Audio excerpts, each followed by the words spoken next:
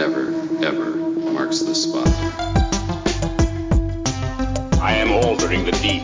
Pray I don't alter it any further.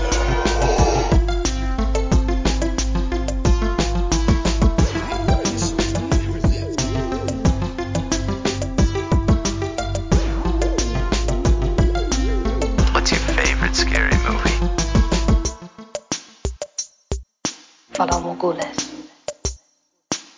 Most of the intelligence community doesn't believe he exists. The ones that do call him the Winter Soldier. I'm Batman. Dracarys.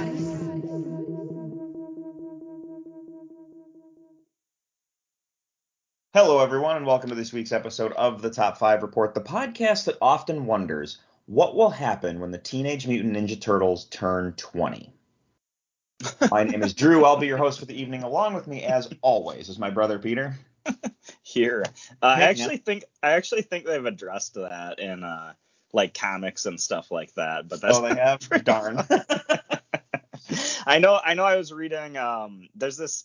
It's like this fan fiction comic that's drawn in a manga style. Which, Drew, I know you're not the biggest fan of fan fiction, but it was called I'm not Mutant. opposed to fan fiction. It's just you can't call fan fiction canon.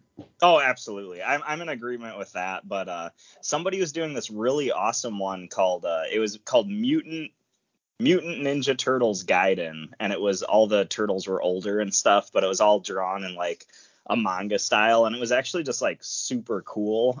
So if you want to read a cool webcomic, I'm just, I guess, sending out that suggestion to our audience. Like, check out Mutant Ninja Turtles Gaiden. I haven't looked at this comic since like 2010 though. So I don't know where it is on the internet, if it's still available, but if it is, everybody should check it out because what I read from it was really cool. So Sure. All right. That's my random plug for the beginning of the episode, I guess. All right. Well, how about this? We have a light news week, so that'll be fun. We'll give us a little more time to talk watching and reading, and then the list. So, you want to hop in and start talking about what we're watching, stuff, reading? Whatever? Oh, yeah, sure thing. So my watching and reading is super short. I haven't had a chance to watch the new She-Hulk, but I did make sure to watch Lord of the Rings, and I also watched Hot D, or as I recently realized, it's actually Got Hot D when you include Game of Thrones in the abbreviation. So I'm talking about Game of Thrones, House of the Dragon, of course. But I really want this to be the collective agreement on how we refer to this show. Like, hey, have you watched Got Hot D yet? I know. It's so like bizarrely unfortunate, but that's really funny. Absolutely. So since I watched Lord of the Rings as well, I watched Got Hot D or House of the Dragon. It never gets old, to be honest. I did watch the new She-Hulk, so I guess we have to table that discussion. I'm kind of bummed that you didn't get a chance to watch it because I have a ton of notes on the current episode of She-Hulk. A ton of stuff to say about it. If you want to spoil a little bit, I mean, that's okay. I'm assuming it's only like a 20-minute episode like the rest of them, so it's not like it is. It's not like you're ruining a 2-hour movie experience for me. And I did want to watch it. I've just had a crazy busy week, so I just haven't had the chance. But I'll make this light spoilers, if you will. One, the character, the villain that crashed into the courthouse in the first episode, we now know who that is. Okay. So awesome. And it made my brain go, oh, that makes sense now. She's a Skrull. I'm calling it. She's a Skrull. She's not a Skrull. She's not a Skrull, but it made me think of classic Secret Wars. So I was like, oh, that makes sense. Okay. First of all, awesome, because I thought when they addressed that in the second episode where they just said like, oh, it's a superpowered influencer that's out there, I was like, that's really not an explanation of what's going on. That's just kind of brushing this issue under the rug that we were talking about before, as far as like what that character was even doing, like what were her motivations.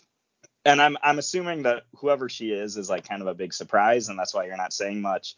But still, can you really be sure? I don't think it's a big surprise, but if you know your She-Hulk and classic comic history Okay. stuff, and the fact that I mentioned original Secret Wars, I think you should be able to figure out who it is. But if you Yeah. can't, it doesn't really matter because you're going to watch the episode and you're going to go, oh, that's what he was talking about. The other thing I was gonna say is, can you still really be sure that they're not a Skrull? Good point. Good point. But no, keep going. However, She-Hulk history, She-Hulk or classic Marvel comics, classic Secret Wars. My brain just went, oh, that makes sense. Why didn't I figure that out before? There is a character in this episode that is she's a witness for whatever the case is, and because She-Hulk's a lawyer, so she's got to do cases. There is a character who plays a witness. Did you ever see the Saturday Night Live bit for Weekend Update when Cecily Strong played the girl you wish you'd never met at a party? Did you ever see that? No. Okay, you need to look this up. Okay. You need to Google SNL girl you wish you never met at a party. You will be rolling. It is. You know what? Maybe I have. I do remember a sketch with like just a super annoying party girl, and so Yeah. maybe that's what. Okay, I'm familiar with Is she it. wearing a red dress? It's been so long. Okay. I just remember the voice more than the actual Okay. All right. visuals. That is of probably one of my favorite side characters Saturday Night Live has ever done, and I really wish Cecily Strong would do it more often. It's so good. It makes me laugh every time. It's amazing. Anyway, I think that The Witness was based off of that sketch. Oh, nice. I think it was a love letter to that sketch, and it was. That character made me laugh a lot this episode. In the episode I believe there was a reference to Beta Ray Bill. Nice. And I believe there was a very solid reference to Mephisto. But both of those I can't be 100% sure. You being well versed in the comics, when you watch the episode, you will know exactly what I'm talking about. Sweet. We'll talk about that a little more after you get the chance to see the episode. So I'm not spoiling anything for anyone who's not caught up like we are, or like I am. So Mephisto, it's kind of funny because I feel like people keep thinking they're hinting at Mephisto all over the place, and it's like every other Marvel show. But Beta Ray Bill is exciting because that's a name we haven't heard bantied about since Ragnarok, really. Right. And I remember back when the original Avengers movie came out, and everybody thought the Chitauri were actually whatever the race Beta Ray Bill is, which would have been really fun. But yeah, go on. Yeah. And then, other than that, the episode was pretty solid. It was just a fun episode. Yeah, it was a really good episode. But those, I just was like, oh man. And so when you said you didn't watch it, I was like, bummer, because I got a lot to say on this one. Sorry about that. All right. That's all right. I did watch I watched the movie Me Time on Netflix. Oh, you know what? I watched this too. We watched it a week or two ago, but yeah, I didn't think to bring it up for some reason last week. But yeah, watching and reading category week to week. What did you watch this week? Well, here's everything I watched. Here's my reviews on everything I took in. Me Time was kind of dumb. I mean, there are some parts that made me laugh out loud, and so there were some funny bits, but ultimately the movie was kind of stupid. I don't know what you thought, but that's kind of my review. Yeah, I thought it was okay. It was it's one of those solid 6 out of 10 comedies. It's not the greatest thing I've ever seen, but it wasn't. I would have said 4 out of 10, but that's okay. See, I don't know. I guess I didn't judge it too harshly. I think I got out of it exactly what I thought it was going to be, where it was probably pretty dumb, maybe a few funny parts, that sort of thing. So, well, I got out what I thought it was going to be. However, I also was it just wasn't Like I think I was expecting better, and I wasn't trying to judge it like, ooh, this is going to the Oscars. I wasn't trying to judge it like that. I was expecting a comedy, and I was just like, by the end of it, I was like, well, that's an hour and a half I could have done something about with my life. That's pretty funny. Yeah, it's I mean, I don't know if I'll watch it again. I don't think it's anything to write home about. I think it's one of those things where it's like, you like Mark Wahlberg, you like Kevin Hart, check this movie out, and I feel like that's kind of what it is. It's just like, you like these two actors, let's watch them be in a comedy together. I did really appreciate, spoiler alert, I did appreciate the Seal cameo in the movie, and I kind of thought that Seal taking Kevin Hart's old album, I thought that was a loose thread that I kind of wished they tied together somewhere. Like, I was expecting a post or mid-credit scene where Seal was going to give him a call or something like that, but unfortunately that never came to be. Yeah, So I know. Yeah, so I watched Me Time. Today is Disney Plus Day. So a ton of stuff dropped on Disney Plus. There is a trailer for what's it called? National Treasure, the TV show on there. I'm going to tell you this. I'm going to spoil the trailer 100%. If you blink, you might miss the trailer. Nice. It literally, a door opens and you see a shadow of a person walking towards something that looks like maybe a conspiracy board of some sort. You see the person, they have a hat on. They take the hat off, and it's a girl. She turns and looks at the camera, and they show the title, and that is it. You don't get a good look at the conspiracy board. You don't really know what she's doing. It's literally she walks on screen, and they show you the title. So I wanted to see this show. I just don't think that really got me at all excited because I don't know at all what I looked at. It could have gotten everybody excited. I haven't seen this trailer, but what could have gotten everybody excited is if it was Nicolas Cage instead of whatever the girl was that they showed. But Sure. Yeah. There is a 10-minute close look. It's called a close look at Andor, and it's like a 10-minute like sizzle reel / director and characters talking to the screen, and they actually have a sneak peek of a sequence for Andor. So it's like a 10-minute thing that they put up there because we're all like, Andor drops at the end of the month, and I'm really excited for it. I'm really excited to go back to Star Wars for a little bit. But what weirds me out about the show is a lack of aliens.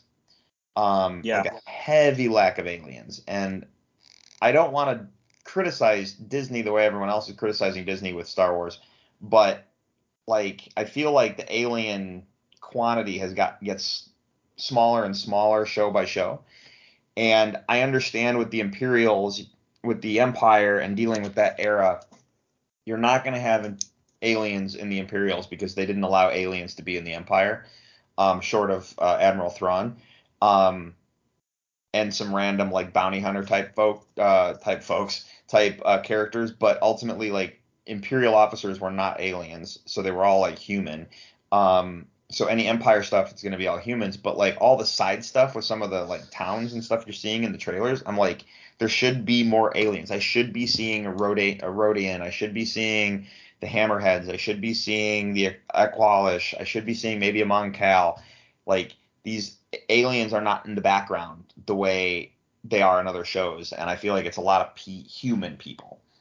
Maybe that was a budget thing, but that doesn't sound right for Star Wars. So I absolutely agree with that. Early criticism, and I can completely be wrong because we still don't know anything. So there is a new documentary about Obi-Wan on Disney Plus that dropped today. I did not get a chance to watch it before we sat down, but I will try and have it watched before we sit down next week to talk. So there's a bunch of stuff. Nice. Thor: Love and Thunder dropped today. I did see that was on there. So if your kid, the Assembled episode, which is the making of Thor, that dropped today. If your kid is a big Cars fan, the Cars TV show dropped today. Oh, cool. There's a new Simpsons short. There's a couple new National Geographic documentaries. There's a lot of stuff that hit. So check out Disney Plus. There's some cool stuff. The date, they have a release date posted for the new Mighty Ducks season, which is the end of this month as well. So Mighty Ducks is going to be back on TV soon. So it's just a ton of TV coming our way. Yeah. And then did you see, and I probably should have texted you, so I apologize, but did you see that the Knives Out 2 trailer dropped today too? No. Oh man. Yeah. Now I'm excited. It looks cool. It's the Glass Onion, a Knives Out 2 mystery. Glass Onion, is that what it's called? I want to say that sounds right, but I don't know. Yeah, I want to. The trailer looks good, and it's how about this? You're gonna watch the trailer and you go, yeah, that's what I expect. Cool, the movie looks great. That's awesome. And then so we can talk about Lord of the Rings and House of the Dragon. So which would you like to talk about first? I don't know. With both of them, it's actually kind of really hard to know where to start. But okay. Well, let's talk about Lord of the Rings real quick. Let's do Lord of the Rings first. Initial thoughts. So, again, it is really hard to know where to start, but I thought this was pretty good, and I thought this was a lot better than what I was expecting. And I think this is a show that it's kind of weird, but you have there's all these people arguing online, have been arguing about this show for months about is it going to be good? Is it going to suck? There's all these hardcore Tolkien fans arguing one way or another. There's all these people kind of weirdly on the political divide in our country. There's all these people arguing different ways about oh, the show is going to be uber woke and all this stuff like that. And it's been really interesting. And I don't know if it's a marketing thing or what it is, but I feel for some reason it seemed like this was going to be a super divisive show, and I wasn't really sure what to expect. And I started watching it, and I thought it was just pretty good. I don't know how to say it. And it's one of those things where I do understand that there's elements of this show that, from what I understand, is they've fabricated elements of the show and they've changed certain things when it gets into the timelines of certain characters and stuff. But I'm not a big enough Tolkien fan to really know a lot about that, so you can take whatever I say with a grain of salt. Really glad you said it that way, and I'll explain why in a minute. So go ahead. But I thought this show was really good. I think my biggest criticism is honestly and this sounds weird because the show has such a huge budget, but I think this goes into what I was saying about the marketing of the show. Is they made such a big deal about the budget of the show. So when I start watching it, I'm expecting everything to look spot on, the best, better than most movies you've seen and stuff. And then there's not that often, but there's a couple of moments where certain scenes I was well, that's obviously CGI. And normally I wouldn't think of that at all with a TV show, but I think because they made such a big deal about you have the meta knowledge of the budget. Exactly. And so and I don't know, people might disagree with me, but there's the shot when they're Galadriel and her army, or basically what's left of the troops that she's commanding, are climbing up the side of that ice mountain. Yeah. And there's an overhead shot of Galadriel doing this sort of jump and landing her ice pick, or I think it's her little dagger that she carries around, into the side of the ice, and she holds herself. And that was an awesome shot. But I think because I had that meta knowledge of the budget, I was well, that was obviously CGI. And I shouldn't be thinking of that because that was a really cool shot. But because the way this was marketed, basically what I'm saying is I think the marketing for the show went wrong in a lot of ways, because the way they presented what the show is going to be, it made certain flaws in the show really glaring to the viewer, where if I just walked in blind, I wouldn't have thought of certain things. But with that all being said, I was pleasantly surprised. I thought this show was super engaging. I'm not necessarily on board with all the characters. There's certain characters I like more than others. I think Elrond is probably the one I'm liking the most. I think he's I thought it was really cool him having to go to the dwarven mine and having to kind of play his politics and stuff. I thought that story was really engaging, but I know other people have been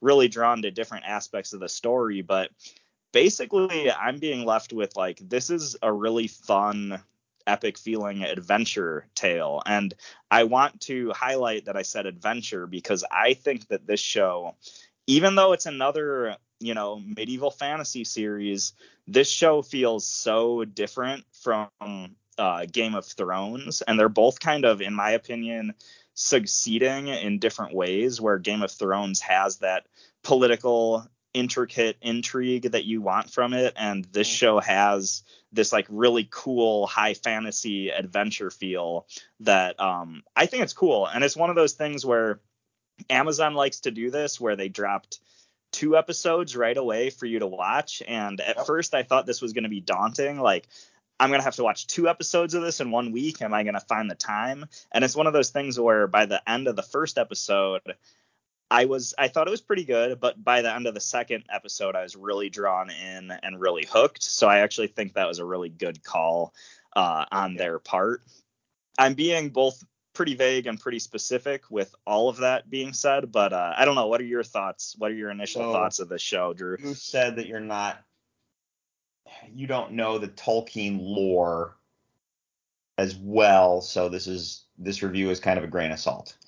I'm kind of like the average Tolkien fan, where like I know The Hobbit, I know the Lord of the Rings trilogy, I don't know a lot of the other stuff, So I know The Hobbit, I know the Lord of the Rings, I read them all. I read a good chunk of the Silmarillion, but I'm still, even though I read a good chunk of the Silmarillion, my knowledge of Tolkien lore, in my opinion, is not up to par where a lot of the super fans are. Okay? Yeah. So there's a lot of what I'm watching that I don't 100% know what I'm looking at. So for example, the Harfoots will become the Hobbits. I know that. But when you're just like, are these the Hobbits? I can't tell. And then they call them the Harfoots, and I was like, oh, wait. I'm like, oh, okay. I see what we're doing. We're this is a world that hasn't flushed itself out yet. Things happen, things change, wars happen, countries get divided, crazy stuff like that. Okay, we're working towards something. Right. The only characters that I personally really recognize are Elrond and Gladriel, and I am very like Elrond's story is just kind of okay in my opinion right now, but I'm very invested in Gladriel, and every time they jumped away from her, I'm like, can you go back, please? Because I want to know what's going on over there. So with our brother Sean, by the way, real quick, when I was talking to him about it, I was on the phone real briefly with him, and I mentioned the show, and he goes, yeah, I don't know if I'm going to watch it. It's kind of fan fiction. And I was like, what are you talking about? And he said, well, Gladriel doesn't wear armor. And I'm like, ever? That's what went through my brain. I'm like, if you're going to hold your hat on that point, I don't know if we can have this conversation. So I guess that is one of the big criticisms I've heard of the show, is that Galadriel, not specifically armor, but just that she was never supposed to be a warrior character. Sure. Like that was never part of anything. So I think an elf who lived 800 some years, and in the entirety of her life she never picked up a sword, put on a suit of armor, anything like that, and any of the stuff that went on in elven history. I don't know 100% buy that comment. So my brain I can say like I personally disagree with what you said, but there's a lot of people who know a lot more about Lord of the Rings who are saying that or a lot more than I know about Lord of the Rings, who are saying that like it really goes against her character to be like this warrior and stuff like that. So that's all neither here nor there, and I'm not trying to disparage the series too much because I actually enjoyed it quite a bit, but go on. I agree with you at that point, because I have heard people say that, but I'm also like, well, so far that's the most interesting part of the show for me, and I'm loving it, and I want more of it. Yeah. So even though you know more about Lord of the Rings than I do, I'm down for whatever that part of the story is. I loved that ocean sequence Yeah, that was cool. When she got off the boat and then had to like found the raft and then the like sea monster was attacking. That was awesome. That was gorgeous. I wish we got a better. I wish we got like one more really clear shot of the sea monster, but I loved it.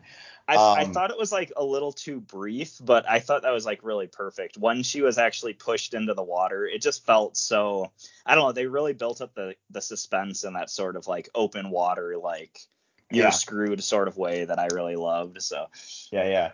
The guy who came out of the comet. Right. I don't really have any clue who that is. Same. So I don't really care. And that's kind of sucking right now because I'm not at all interested in what that is because I don't know or understand. And I'm just kind of like, okay, he also doesn't speak English, so that's not helping. When they did the Star Wars Holiday Special and George Lucas got criticized because a very large chunk of it is the Wookiees talking to each other and no one speaks Wookiee, so you have no clue what's going on. That's kind of how that whole sequence felt. I'm like, I don't have any clue what's happening here.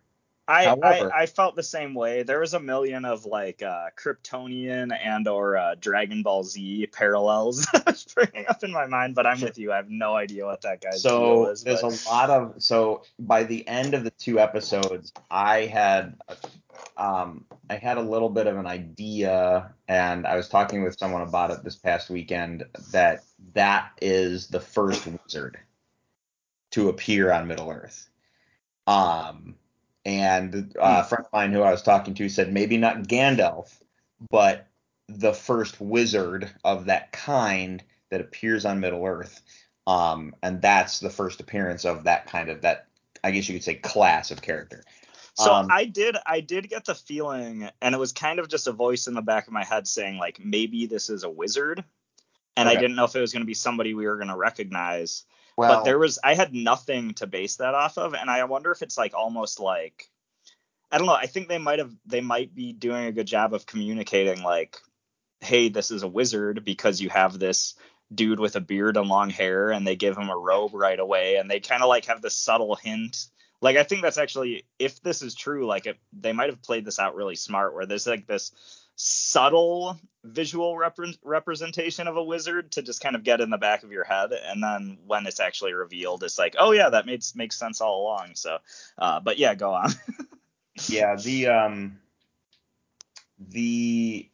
but I'm seeing a lot of talk online that it's not just a wizard, it is Gandalf. Okay. So, okay. Yeah, okay. If that's what he is, that's what he is. Look, I'm with you on the meta knowledge of the show because I was thinking a lot of that stuff when I was watching. There's a lot of sweeping landscape shots that are very reminiscent of the original film, the original movies, and I felt like that was personally, and if I'm judging this on a filmmaking standpoint, I felt like that was a little bit overdone. Really? Yeah, just a tad, because there were a couple shots where like, okay, I've seen that like 12 times now. Just I get it. The landscape is huge. Like Game of Thrones doesn't do it that much, and we know how vast Westeros is. Do you know what I mean? So I thought that was a little bit overdone, but that's okay. Ultimately,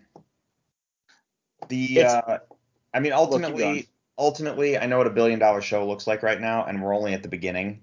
And I can't wait till we get into some of the legit fighting, like with the goblins and the orcs, and actually getting to see them up close with the makeup and those effects and some actual like sword combat stuff and some magical elements to the show. I'm really looking forward to that part of it, and maybe some big creatures just to see. But ultimately, the show's cool, So yeah, so far, no, it looks really good. Like it's just like I said, I think it was the marketing of the show really like. They put their budget so first and foremost that you're going to go in with such a critical eye. And I feel like they could have played certain aspects of the marketing out a little bit better. But no, I just was going to say, I think it's funny because it sounds like we both like the show a lot, but we have slightly different takeaways, where I was kind of gravitating more towards Elrond's character and you seem to be more into Galadriel's story. But also like I really enjoy those wide sweeping landscape shots. Like, it's one of those things where I just like, I don't know, when they present them really well and it's like some crazy fantasy like castle or city they're showing in one of those like wide sweeping landscape shots, I just like eat that up. I'm like, oh, that's awesome, give me more of those. Because it's like every time it's like you're looking at like a really high quality like landscape fantasy painting, and like, I don't know, when I'm watching it in my mind, I'm like, oh cool, I wanna go in that tower there and go across that bridge, and that's kind of where my mind is at. So I just think it's funny that you kind of were saying they did that a little bit too much, where I'm like, no, I actually like that just part, a tad, in my opinion. Otherwise, I really liked the show. House of the Dragon, however, holy crap, was this a cool episode. Yeah, it was awesome. First off, the Crab King guy, this guy is sick and nuts and crazy and like crucifying the guys so the crabs eat him. Oh my God. Such a cool. And okay, it is not fair to compare the Lord of the Rings show to Game of Thrones. However, one thing I will compare is that Game of Thrones looks more physically real than Lord of the Rings does. And I don't know if you agree with me, but I think it's a level of how gritty the show is. I don't know. But there's something with the filming. It's something with the filming. It's something with the rendering. Maybe it's the CGI. I don't know. But Game of Thrones, in my opinion, looks more physically real than. No, I would agree with that, because I think in Rings of Power, there's it's not just the CG like landscape shots and stuff. I think some of the sets didn't look as good or as intricate or as lived in quotes, as I would have hoped for. And I think that goes with the costume design too. And I think Game of Thrones is like, they obviously do a really good job of giving that grit and lived in like feel to their world, and that's definitely something you expect in a anything that takes place in like a medieval timeline. You think things are going to be pretty gritty and stuff like that. So I do agree with you with that criticism there. That being said, the guy being crucified to the stake, getting ready to be eaten by the crabs, and he's screaming, save me, because you see Caraxes and Daemon like flying around, laying waste everyone, and then the dragon steps on him. Mm-hmm.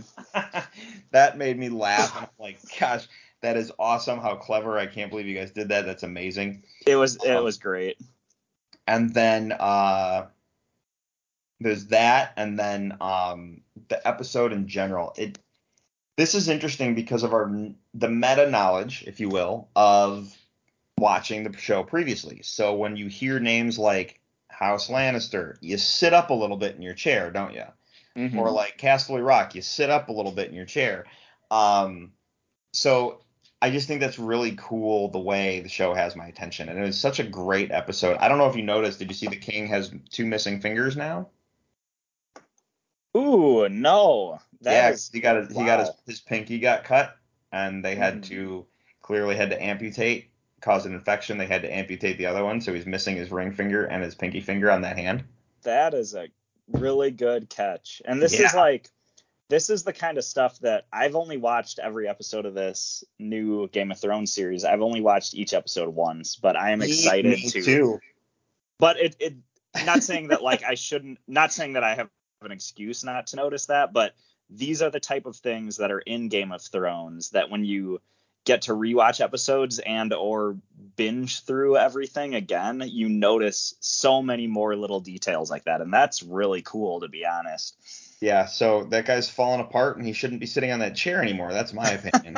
But absolutely. But no, like, so I spotted that, and then I loved the bit with Rhaenyra running off into the woods. That was fantastic. I love the time jump. Seeing little Aegon at 2 years old, knowing that we're going to probably have another time jump. I really think, and last week I talked about maybe seeing Duncan the Tall, the Hedge Knight, because that's Aegon or Egg who would be wandering around with Duncan. We might actually get to see him on screen. That has me really excited.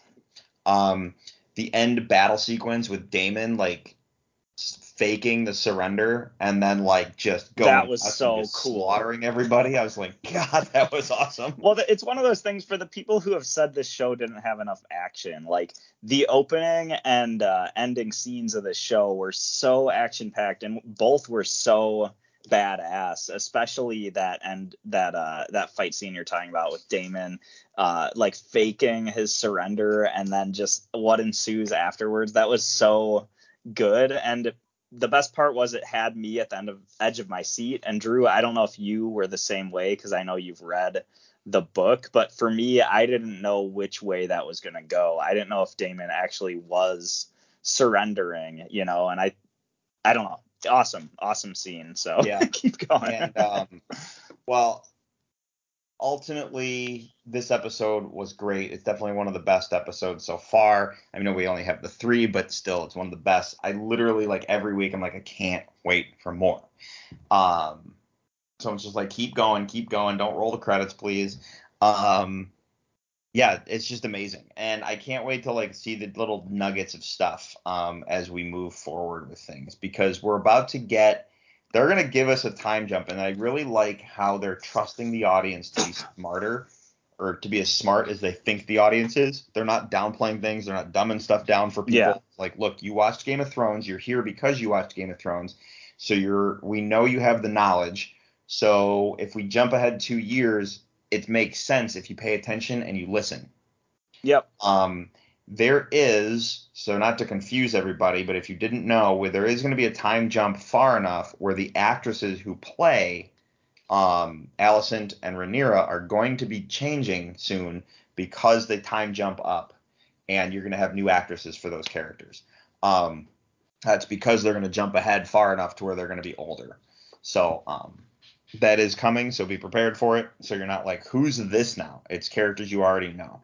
And I think it'll be clear, but well, it's one of those things. Talk about a really tricky feat if you are the casting director on the show. Like, if you had to pick, first of all, like, I think casting actors in a show has to be just super, super hard to do, because you don't know who the audience is going to resonate with. And I think there's probably like a really refined skill to actually doing that. But when it comes to doing time jumps, when you have to find actors, like young actors, and you have to make sure they have the chemistry and the star power and everything that you want, and then you also have to cast like their older counterparts, like there's a feat in that if they're able to like pull off and like get everybody to resonate with the older versions of these characters, you know what I mean? Yeah. So yeah, that's going to be a bit of a casting feat, and we'll see, but it's just, I'm so excited to see this keep going.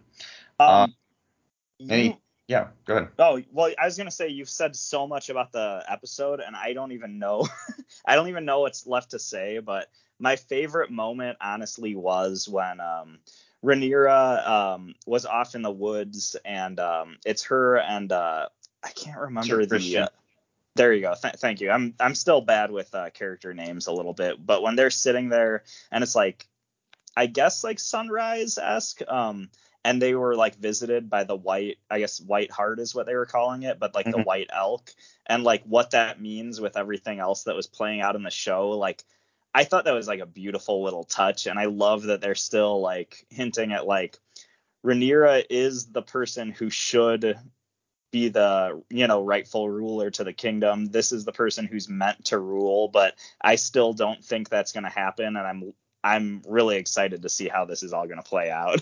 That's all I'll say about that. So yeah, no, I gotcha. So when she kills the boar, I loved watching her walk back in to the to the camp, and I loved them walking back into the camp and looking at the fact that she had the blood all over and stuff like that. Rhaenyra's hot, but that whole sequence just made her way hotter. You know what I mean? Like, I don't know. Like, I also like the shot when you're like, how far did they go for the hunt? And there's that really gorgeous shot with the Red Keep in the background, so you can kind of see how far they went. Mm-hmm. And I was like, oh, that's kind of like My House to Chicago, if you will.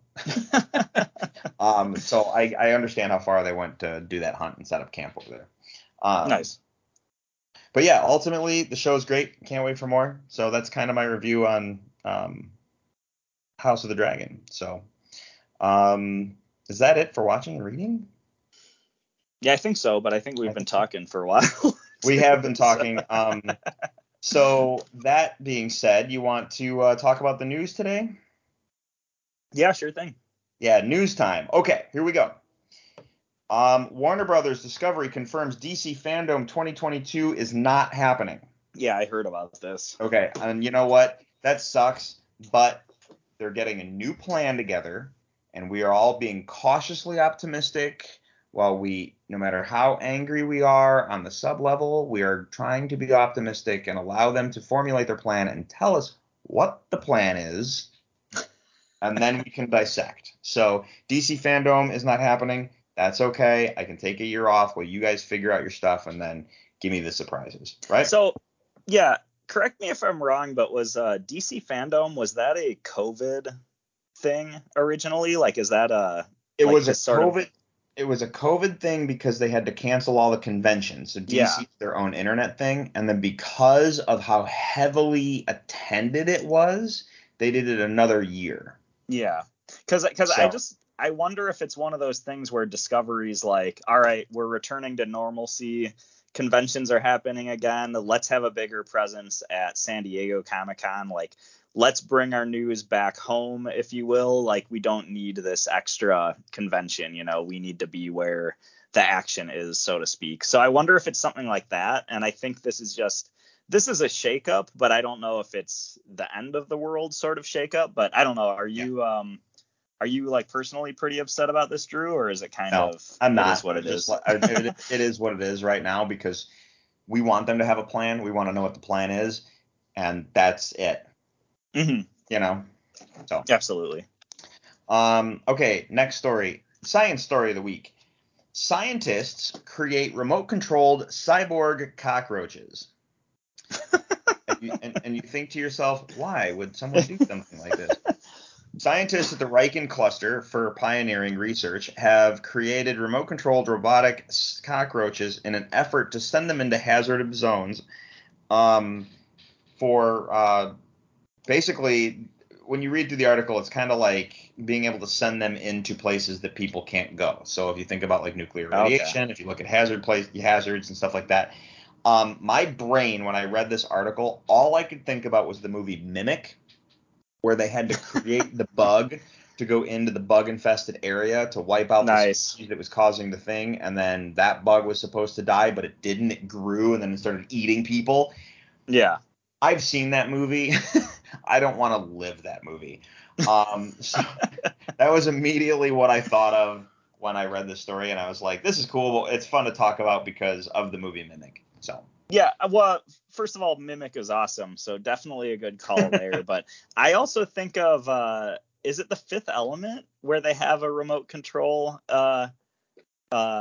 cockroach that goes into like, there's the part where there's a guy driving a remote control cockroach, and it's one of the villains, and he goes into like, there's like the military officers and they're having a meeting and stuff, and there's the cockroach that's on the table that they're all meeting around, and the one guy smashes the cockroach, and then it shows the dude who is controlling it, who had like headphones on, and the headphones are like, shoot off of his head, and he just screams in pain from the noise of it, and it's so classic. But as soon as I heard the story, that's where my mind went right away. So you went to the more fun and realistic idea. I went to Mimic. I don't know, my idea. That's a pretty cartoony scene, to be honest. So no, but having a remote control cockroach and putting a camera on it and sending it to do a thing. Yeah. That's hysterical. Yeah. Okay. Well, that's it for the news. You're right. It was light. I mean, the only other thing that we should probably talk about, just because it happened today, is the Queen's passing. There's going to be, the Queen of England has passed away. Long live the Queen. Rest in peace. 70 years. It's amazing. The thing that I find the most fascinating about the Queen's passing is, because ultimately I'm not into the whole royals and get excited and dissect and the way some people do. And by all means, we all have our thing. We all get into things. I just don't get into that. But what Right. what I'm really finding fascinating right now is seeing how this all plays out. It's a transfer of power. And you think to yourself, well, there's already a transfer of power because Charles is already king. But the last time stuff like this happened, all the people who were in charge and understand how stuff like this goes aren't alive anymore. So it's a learning curve for everybody. And I know that there's contingency plans in place, and they've been prepping for this because of how old she was getting and all that stuff. Like, it's going to happen at some point. We have to be prepped and ready and go because we can't be caught with our pants down when it happens. So I think that's the fascinating part. And we're going to have the next probably 2 weeks full of news related to this. And I only say that because for whatever the rule is in England, and this is the part where I'm a little fuzzy on the details of how and why, so I'm not going to try and explain why, but they can't have the funeral for 10 days because of whatever stipulations and the way everything lays out has to be. So we got to wait 10 days for the actual funeral. So is that like some weird antiquated like medieval rule where it's like we have to wait 10 days because it's possible they're not actually dead and like the body might wake up or something like that? Like it makes I don't think wonder it's that level of extreme, but there could be some weird antiquated rule that along the way. I'm really curious about it because I think it might be something that's more amusing than you'd think, but you never know. So yeah, well, that's all I can tell you on that one. So, but yeah, that's the news for the day. So, yeah, that's why I didn't mind us talking about watching and reading for so long, because I'm like, we have like no news to discuss, which in as many episodes as we've done of this show, I'm totally fine with not having a lot of news. So that was like the shortest news segment I think we might have ever had, to be honest. So yeah. So you want to talk about tonight's list? Yes. Cool. Let's move on and roll the thing.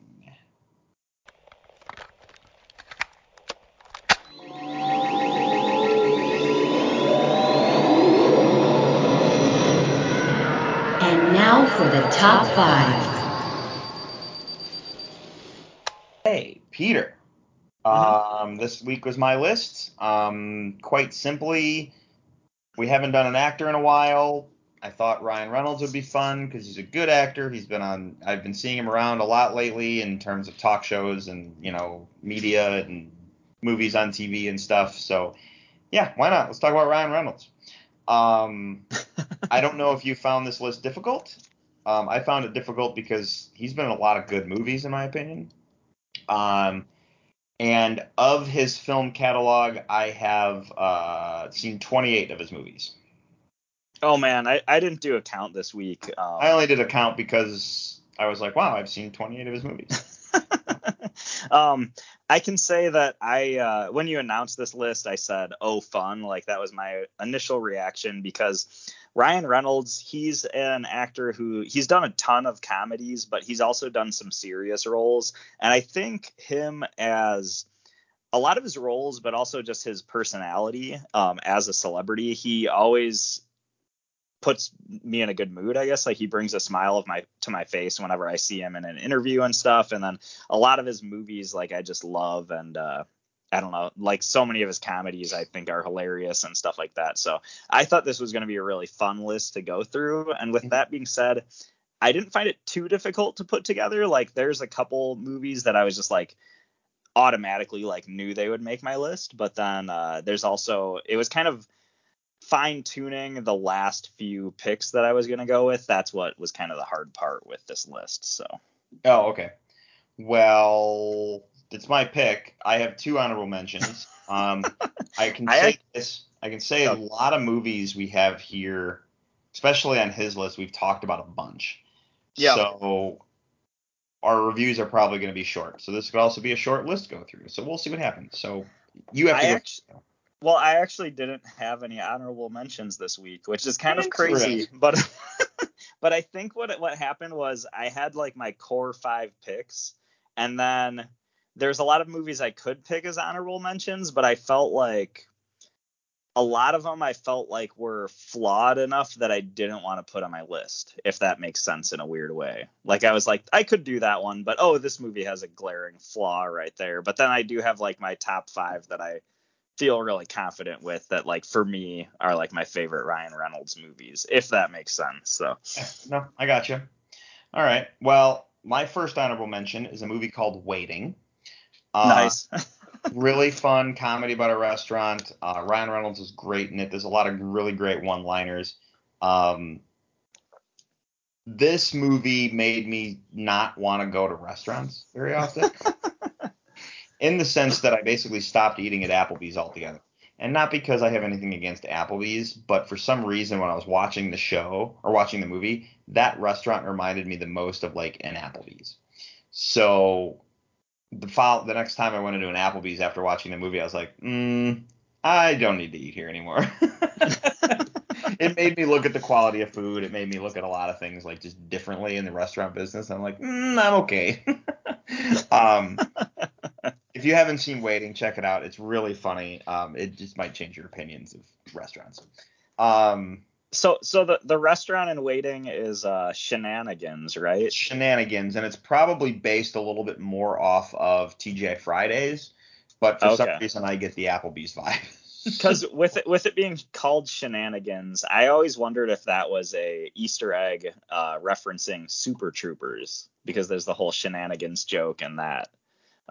Something I've always thought about, but I don't know if that's ever been confirmed. So it could have been, but it might not be too. You know what I mean? So, I really don't know. Nice. Right, the next movie is Van Wilder. National Lampoon's Van Wilder, that is. This is one of the first. It's not the first time I saw Ryan Reynolds as an actor, but it's one of the first like leads for him that just had me floored. This was like, when I saw it, this was probably one of the best movies I saw of that year, just because of how funny it was, and it was like rewatchability. You want to watch it over and over and over again.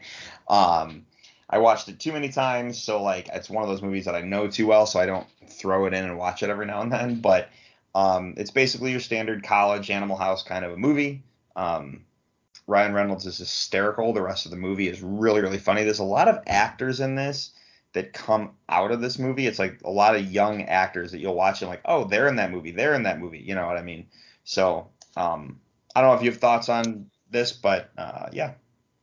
Yeah, I think this is a really funny film. I don't know. Yeah, again, like I don't think this is the first time I ever saw Ryan Reynolds, but it's one of the first times, or one of the times that for me made him feel like a household name sort of actor. But I've watched this movie a ton of times. Like I thought it was really, really funny and just really cool back in the day. I think there's elements of it. I think you can say this with Waiting too, that I think there's a lot of elements that don't age maybe as well as you'd think, as far as just certain jokes that are probably not necessarily in as good of taste nowadays, but I still have a soft spot for this movie. I think it's hilarious. So yeah. So yeah, honorable mention. So what's your first actual pick of the night? Yeah, well, you made this pretty easy for me, because my first actual pick, I went with Waiting. So this is a really funny movie. I feel like there's one thing I noticed with my list is I went with a lot of the more comedic Ryan Reynolds roles, and I think there's some more serious movies I could put on my list, but I think part of it's just rewatchability. Like some of these Ryan Reynolds movies I've rewatched so many times and stuff like that. But Waiting, it's a really funny movie. I think the humor does hold up, although like what I said, I think certain parts probably don't age as well as you'd like. I still think it's a fun movie to watch, and it's one of those things where a lot of people I've talked to who've worked in the restaurant industry have said it's like it's a scarily accurate movie. So I guess keep that in mind next time you go to Chili's or whatever. But no, this movie's hilarious. I remember one more tidbit I'll add, which I'm going to keep this super vague, but I just think it's funny. When I was in college, my freshman year, which was actually pretty shortly after this movie came out, my college had its own like TV station where they would have like, they'd have like news about the campus and stuff, but most of the time they would just play movies on their TV station. And there was like a month or so that they just played Waiting. It was like almost on repeat. It was like any time of the day you'd turn the TV on, oh sweet, Waiting's on again. And so I don't know why they thought this was a good idea, because if you know that movie, you know the game that they play, and you know that when you show that to like, thousands of college kids on a campus, people are probably going to start playing that game. And it was definitely a thing on the dorm floor that I was staying on. Yeah. And I'll leave it at that, but definitely really hilarious and probably not a good idea. So there you go. Yeah, I hear you. And I feel like whoever was in charge of the college movie channel for you was like, hey, we're going to play this for the next month.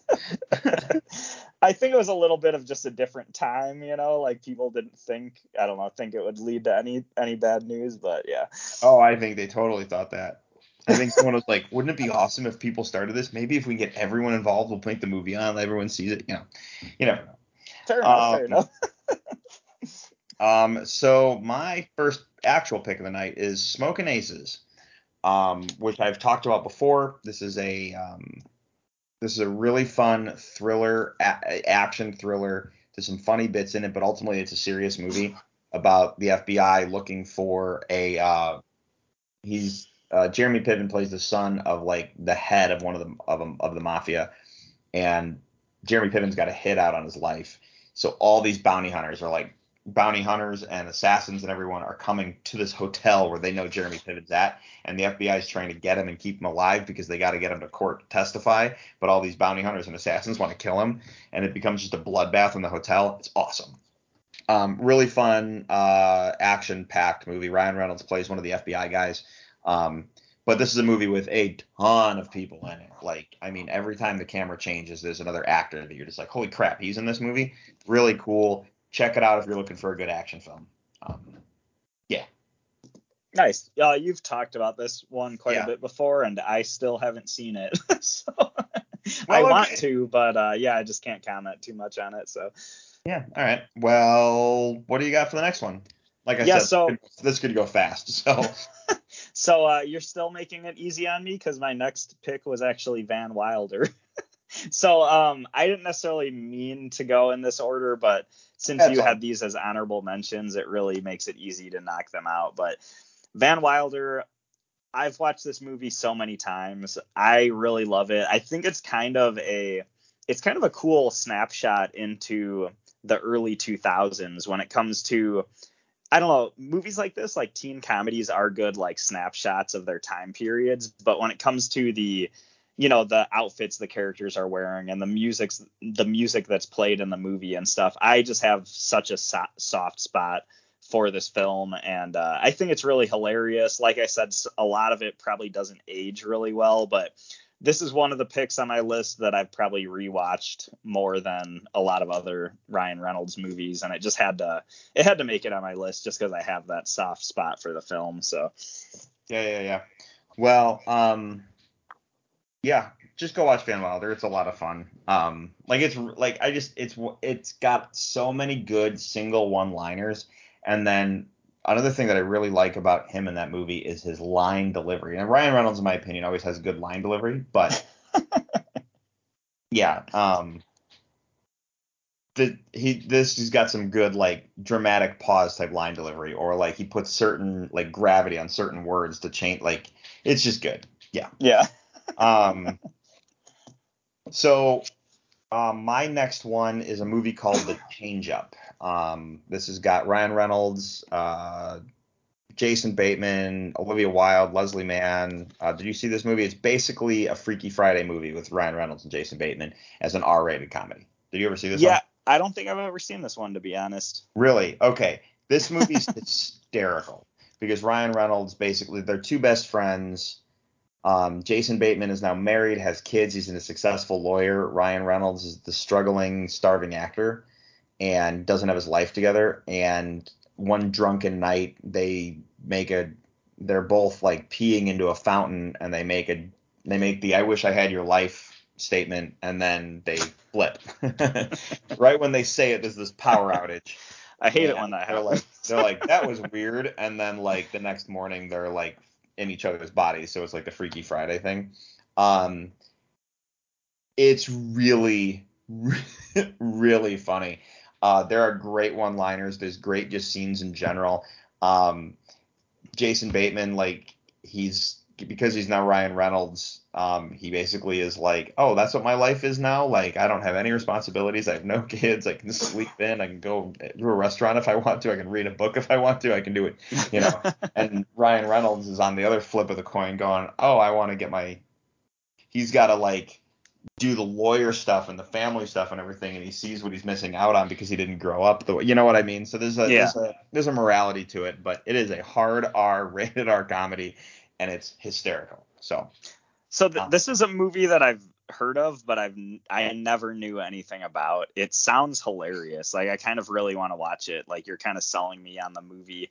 And the sort of inciting incident you described, like what causes this change up, is really funny to me, because it honestly sounds like something me and my friends would think of while we're just like shooting the breeze, like making up random dumb scenarios to make us laugh. Right. Well, if you pee in the fountain at the same time and then the power goes out and blah blah blah, you'd switch lives, right? So that I find really humorous as well. So yeah, it's fun. Watch it. I would love to hear your opinion of it, but it's good. Nice. So what's your next one for the night? So the next one I went with is Free Guy. Hey, we matched. Nice. We've talked about this a lot on the podcast, so I don't know.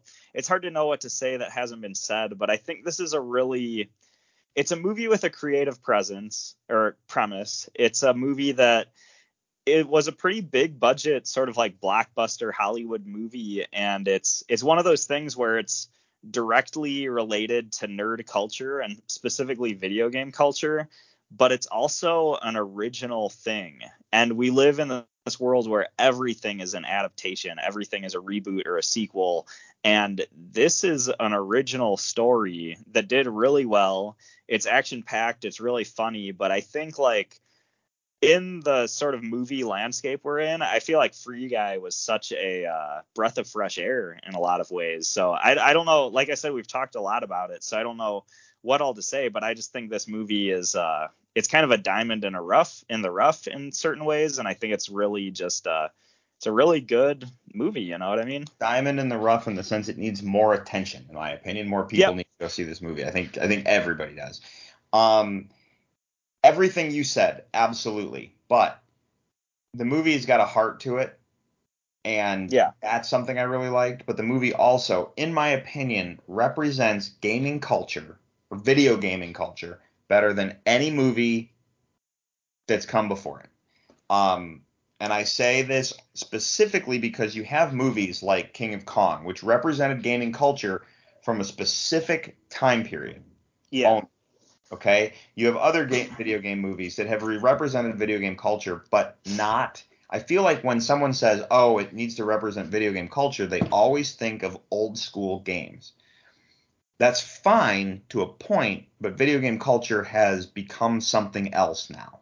It's an entirely new machine with the YouTubers and the streaming, with Twitch.com and all that stuff. Like, video gaming has taken a whole new level of culture dumb, if you will, and this game represents that better than anything else, and I love it. I think it's fantastic. There's a new esports one that just recently released that I want to watch. I cannot remember the title of it, but it's directed by Kyle Newman. I'm drawing a blank on the title. One Up. Yeah, I really want to watch that because of the esports side. And you talked about that a couple weeks ago. But other than that, like, this movie, it just representation. That's one of the things I really liked. And then it's got a lot of heart to it. But yeah, we talked about this before. Go check it out. It should be still on HBO Max and Disney Plus. So absolutely. Yeah. All right, man. I guess because we matched, I have to throw it back to you. Yeah, so the next pick I went with, which I don't think this should be a surprise to anybody that this made my list, but I went with Deadpool. I think nice. What a shocker. Deadpool, I think, is not in the same way as Free Guy, but I think Deadpool, when it comes to, you have superhero movies and comic book movies got so big, and I feel like Deadpool is a breath of fresh air in the way that this was a movie, it wasn't only comedic, but it was also that really sarcastic, self-aware sort of comedy where, you know, you have Deadpool talking to the camera and you have very, very dirty jokes. Like, you can make any kind of joke you want. And I think this movie is just, I don't know, it's hard to know what to say. Like, it's just such a solid representation of this character. But one thing when it relates to talking about a Ryan Reynolds top 5 list, I feel like Ryan Reynolds was almost like born to play this role, to be honest, because you see where, like, if Van Wilder was one of his breakout roles, like that was one of the roles that kind of put him on the map for a lot of people. I feel like Deadpool is like Van Wilder on crack in a lot of ways. Like, you can see how his character could eventually evolve into Deadpool, and it being that same Ryan Reynolds sarcastic humor that you have loved all along, and how that fits this character so well, but also how the movie delivers on an action movie sort of scale as well. And I think it's just like it's kind of like, I don't know if I want to say a perfect film, because I don't think it is, but I think it kind of is in a weird way that it's not. I don't know how to put words into what I'm thinking of, but I think they pulled off what they wanted to. That's what I'll say. They pulled off what they wanted to so well, and they definitely delivered on what they were aiming at. And I think it's beautiful. So yeah, that's why Deadpool makes my list. Deadpool. This is a movie that, okay, we're going to talk about Deadpool a lot because we got Deadpool 3 coming, and there's probably going to be crossovers with the MCU and stuff. Deadpool has a marketing that was like none other. Every single person was going to go see this movie specifically because of the marketing alone. It was marketed like they released it on Valentine's Day because they released it they marketed it as a love story, because it is. Yeah. They marketed it as a comic book movie because it is. They marketed it as a horror film because it is. Like, they were so smart with the marketing. It's incredible. This is also a movie, fresh of breath air for marketing, fresh of breath air for the type of superhero movie, fresh of breath air for writing. This is a movie where writing is king. And Ryan Reynolds paid part of his salary to have the writers on set. So if a line didn't work right, because writers, they write their scripts and then that's it. So that's kind of how that normally works. So you have the writers will do their thing, and then they won't, until the movie's released, they won't get to see it or have any say in things. And this is one where Ryan Reynolds was like, look, the writers need to be on set. I will pay to have them there. I'll take part of my salary, because he wanted, well, if the line doesn't work, I want the writers there to write me a new one because they know this better than anybody else. Yeah. And it shows and it works and it pays off because that's how that works. And that's it. It's so amazing and it's so good. And then if you look at Ryan Reynolds' IMDb credits, there's a whole bunch of Deadpool short stuff that I didn't even know existed. And it makes me want to go look up these things. Christmas with Deadpool, I don't even know if I saw that. You know what I mean? Like, yeah. And they're just like short promotional things, but yeah. So, okay, you said a couple. Well, here, since what you said actually, I think what you just said, I think relates a lot to the marketing, because a lot of those Deadpool shorts were actually released on YouTube and online, and it was all to just drum up hype for Deadpool and Deadpool 2. And I think the thing about Deadpool, and this is something you wouldn't expect from a, sort of like big, a big 2 superhero movie, but this is like one of the first movies that really embraced viral online marketing. And I think there's other movies that have, but I think they had the platform to do so, and they really did so much with, like I said, releasing YouTube videos, releasing these little shorts where it's just Deadpool sitting on a couch talking to you about like some stupid like Christmas joke and stuff like that. And it worked so well to drum up hype for this movie. So that's awesome, especially because I know the first Deadpool did have it was still a big budget when you think about it, but it was a lot smaller than most superhero films. And I think it's kind of cool that their marketing seemed to embrace that, where they might not have had the biggest marketing budget, but they understood the internet and they knew how to get word out to really drum up the hype for their movie. But also just relating to you talking about Ryan Reynolds paying extra money so that the writers of Deadpool could be on the set with them as they shot the movie. This movie, from what I understand, it was a bit of a pet project for Ryan Reynolds, and I don't know who put the idea into his head that he needs to play Deadpool and he needs to make this movie happen. But from what I understand, he did so much behind the scenes as far as helping to personally finance the movie, but as far as like getting investors and getting the studios to okay certain things. And from what I understand, he worked a lot behind the scenes to actually make Deadpool happen. And it's just awesome that we actually have this movie, that he put in that work to make this movie exist. And I think it goes to show, when you have somebody who actually cares about what they're working on, like, real magic can happen when it comes to how the final project turns out. So yeah. Agreed. All right, man. What's your final pick of the night? Yeah, so I said I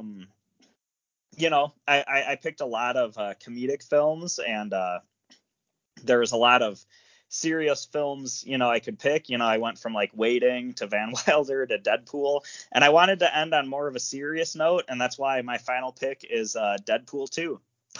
Oh, there you go. I'm being dead serious, though. I think both Deadpool movies are definitely my favorite Ryan Reynolds movies, and it's really for all the same reasons that I said. And Deadpool 2 is a weird one because it's a sequel. Like, I don't think it's objectively as good as the first Deadpool. I think I don't know if the script is as tightly written and stuff. And I think in Deadpool 2, there's a couple jokes that maybe don't land as well as they should. But at the same time, it's a Deadpool film, and I loved it. And I loved that they still kept that vibe going. And I think they did really up the ante when it comes to some of the action sequences. And we got to see, not to throw shade at X-Men 3, but we got to see a live action Juggernaut that looks how you would want him to, and stuff like that. And there's just so many new characters they brought in. Like, I loved Domino, I think was represented like so well in this movie. And there's so many scenes where like I love the scene where it's like Deadpool talking about like somebody who has luck as their superpower. Like, that would not play out in a cinematic way at all. And then it takes place during that. And I just loved that. And then you and your fake powers can go over there and and they also introduced the X-Force in this movie, which it's one of those things where what we're gonna say. Nope, go ahead. It's one of those things where they all met their untimely end, and that really sucks because certain characters like Shatterstar, I think he's a cool character, and I would have liked to see him last longer and stuff like that. But it played out in such a funny way, you can't even be mad about it. It's like kind of disappointing, but at the same time, you're like, no, I can't even argue with it because that was so funny and so good. So, no, what were you going to say on X-Force? Deadpool's like, and then that Shatterstar guy I'm so glad he's dead because he sucked. Like, what I was going to say was that Deadpool 2 introduces X-Force as X-Force, where if you look at, and that's the thing where I'm catching up on a lot of like Marvel reading, is that they had represented X-Force way better than I think any of us really realized with all of the X-Men films, and then Deadpool just actually used the name. So I just thought that was interesting. I was like, oh, they've been covering X-Force way longer than I think we all knew. Right. Yeah. Well, the final pick for my list is the movie Definitely Maybe. This is probably... Look, this might not be my favorite Ryan Reynolds movie, but in terms of like filmmaking, script, cinematography, like acting, directing, like everything, this is probably the best Ryan Reynolds movie. And I've talked about this before. Ryan Reynolds, he's a single dad. His daughter asks him about how he met his mom, how he met her mom, and he's telling her the story about how he met mom. And there's multiple girls, and he changes all the names so she doesn't know, and it's kind of like, you tell me who you think your mom is in the story. So he's telling her this fun story, and it's basically you're seeing a flashback to him meeting these women and like dating them and all that stuff, and the relationship nonsense, and then it flash forwards and you get to see conversations with them at the apartment getting her ready for bed and all that stuff, and then flashback to what's going on. It's such a well-made, put-together movie. If you've never seen this, check it out. It's fantastic. I think it's probably one of Ryan Reynolds' best in terms of performances and all that stuff too. So, yeah, this was a really easy pick to be on the list. So, and I'm assuming you've never seen this based on your silence. Yeah, I don't think I've seen this one either. Yeah, So. you should. It's really, really good. So, Okay, yeah. Sweet. All right, man. Well, what are we doing next week? It's your pick. Yeah, so my birthday's coming up, and the first year we did this podcast, when my birthday came up, I did the year I was born, which was 1986. And from there, I started to move forward in time. So the next year we did 1987 and so on. And we've never gone backwards, and I forgot where I last left off moving forward. So I thought it'd be fun to do our top 5 movies from the year 1985. And when you start doing these older year movie lists, there is a challenge. Did I ever send you the list of lists? I think you said you emailed it to me No, recently. You know what? So I think I said I will email it to you, and I never actually did, so I apologize. Oh. So I'm just double checking, making sure we never did it, because we did 87 for sure. Yeah. And I have 86 there, so we're doing 88. 85. 85. Yep. And what I was going to say is when you start to go to older years, at least for me, there is a challenge of like, did you see enough movies this year? But I did take a look before the episode, and I have seen at least 5 for sure. So I can do a list, but I just think it'll be fun. It'll be a retro list. And there are some really, really good movies that came out this year. So, yeah, I don't know if you have any thoughts, Drew, or yeah. I have a couple of movies off the top of my head immediately, just because I know that year fairly well. So we shall see. There's one that's probably going to be number 1 on my list without even thinking twice. Because the year is very heavily mentioned in the movie dialogue. That being, and if you don't know what I'm talking about, you'll find out next week when we discuss it. However, hey, that's just the power of love. Am I right? I don't. It could just be the power of love. That being said, that brings us to the end of this week. Very news light week for us. But let's throw this one in the can, and we'll talk next week, shall we? Yeah. You good with that? Yeah. Yeah, cool. All right, everybody, do us a favor. Check out our website, top5report.com. There you'll find links to all of our social media, Twitter and Facebook, along with the link to our email, top5report@gmail.com. Hit us up there. Social media, either way works. We are on Google Play, iHeartRadio, Stitcher, Apple Podcasts. You can subscribe to us in those places. If you do, you'll not miss a single episode. You can also leave us a review, which we love those 5 stars, but we understand criticism because it helps us get better and it makes the words we say feel important. You can follow me personally on Twitter and Instagram at Drew3927. Peter, what about you? Yeah, you can follow me on Twitter at NinjaPierre. And that's where I'll be talking about the eventual ending to the MCU, where they reveal that they were all Skrulls all along. You know what? That might be where we're headed. During our discussion, I was thinking... What's that? Secret Invasion is coming. That might be where we're headed. During our podcast, I was thinking Deadpool kills the Marvel Universe could be a really fun ending they could do as well. So... Oh, dude. Dude, I'm just saying. You get to the end of phase 6. Kevin Feige is listening. That's all I'll say. Dude. Yeah, Kevin Feige, if you We know he's listening. We know he's listening. Deadpool kills the Marvel Universe is how you end it. Yes. Just saying. Okay. Everybody, have a great night. And for the top 5 report, I'm Drew. I'm Peter. And we'll see you next week. Thanks for listening.